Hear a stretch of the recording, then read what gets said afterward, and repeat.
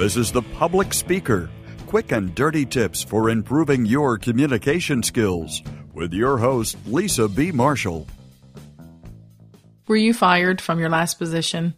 And now you're not sure how to answer the question, why did you leave your last position? The most surefire way to sabotage your job hunt is to lie about being fired. So what exactly do you say? Before I get to that, this podcast is brought to you by lynda.com.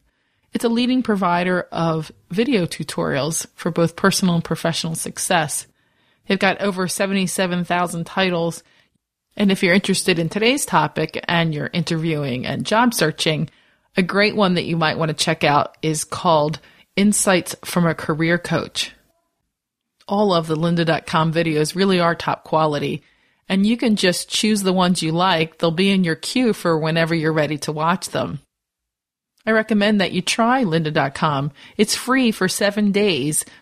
You can find out why subscribers worldwide rely on it to learn anytime, anywhere, and at their own pace.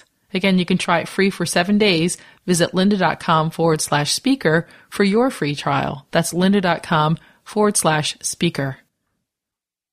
In part 1 of this series, I talked about the different points of the interview process and where questions about why you left your last job might come up. You might want to listen to that one first. However, in summary, my advice was to keep your answers short and simple, and most importantly, don't ever lie. Although I gave you some ideas of what exactly to say last week, today we're going to dig a bit deeper into what exactly to say, how to say it, and perhaps most importantly, what not to say. So, why did you leave your last job? You know this question is going to come up during your interview, especially when you're unemployed. Because of the emotion surrounding this question, it's particularly important to prepare and practice your answer so that you can deliver it in a confident, concise, and compelling manner.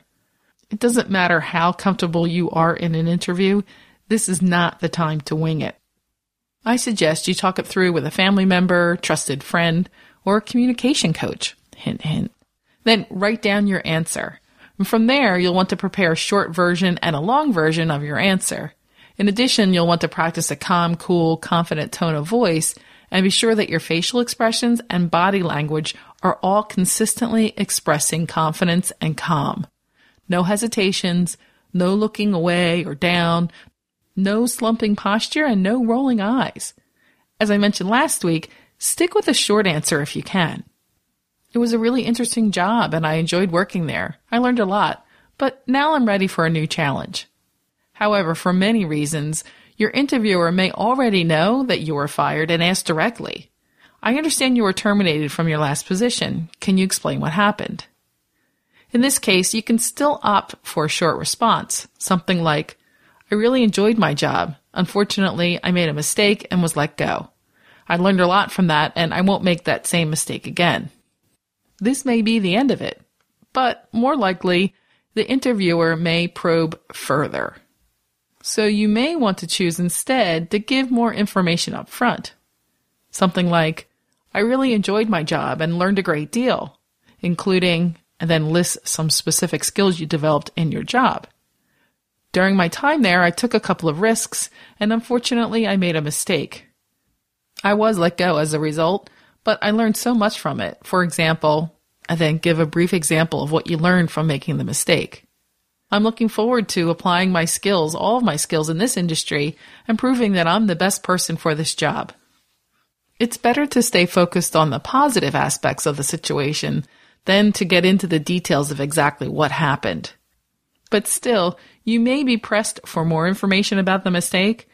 Then your answer should sound something like this. Specifically, what I did was X, and then keep the description of the mistake as short and as neutral as possible. Although it was embarrassing, I now realize it was a great opportunity for education. What I learned from that was, and then fill in what you learned. On the plus side, I've grown a great deal from the experience, and I'm very excited to start fresh here in an environment that is a great fit for my skills and experience. I hope you'll give me the opportunity to prove how much value I can add to your organization. The most important part is to simply and matter-of-factly admit the mistake and show that you've grown and moved on from it. No matter what happened at your last job, do not badmouth your former employer. Keep your answers positive, objective, and focused on you. Don't try to blame someone else and don't speak negatively of others. For example, you may even feel that that person had it out for you from the beginning. Things were going just fine until he or she came along. But you can't say that in an interview without sounding bitter, negative, and unwilling to take responsibility. Keep that version of your story between you and your friends at the bar. I talked to a woman once who had been fired from her customer service job over a minor infraction that many people had made without consequences. She was sure it was because she had just announced she was pregnant, but a rule was a rule, and one bad decision cost her the job. It would have been tempting to describe this injustice in her interview. It might have given her some sympathy, but it also might have made her look like she wasn't trustworthy and couldn't accept blame. She wanted to be upfront about it, so we crafted an answer that sounded like this. I worked at my last company for more than 3 years, and I learned a great deal during my time there. I know a lot about handling customer complaints and dealing with different cultures. Unfortunately, I made a mistake I knew was wrong. I logged into Facebook during work hours to send a message to a friend. I knew the rule and I paid for breaking it, but I treated my customers well and always had good customer service evaluations. I'm looking forward to using my skills providing top-notch customer service for your clients, and I certainly won't make that same mistake again. I think it's important to reiterate this one more time. Always tell the truth. Many hiring managers will be forgiving of past mistakes if you've learned from them. But if you're caught in a lie, you will not get the job. If it comes up later, your integrity will be in doubt. You can always choose how much of the details that you want to divulge, but don't state anything that's not true. Don't allow being fired to keep you from moving forward. People are let go from jobs every day for many different reasons, and most of them aren't career-ending. Look at your situation as an opportunity to start fresh.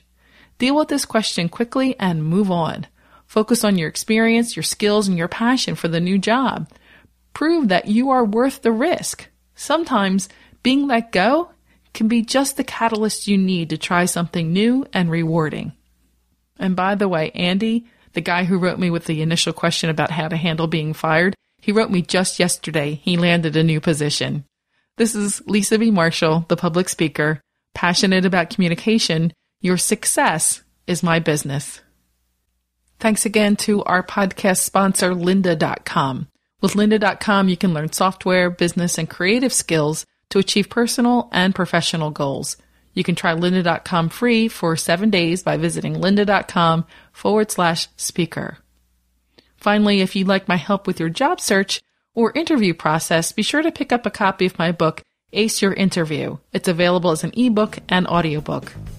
If you have questions about how to communicate better at work, leave a voicemail at 206-350-7970 or email publicspeaker@quickanddirtytips.com. Sign up for Lisa's newsletter or get information about speeches and workshops by visiting lisabmarshall.com. You can find a transcript of this show and links to connect with Lisa at publicspeaker.quickanddirtytips.com.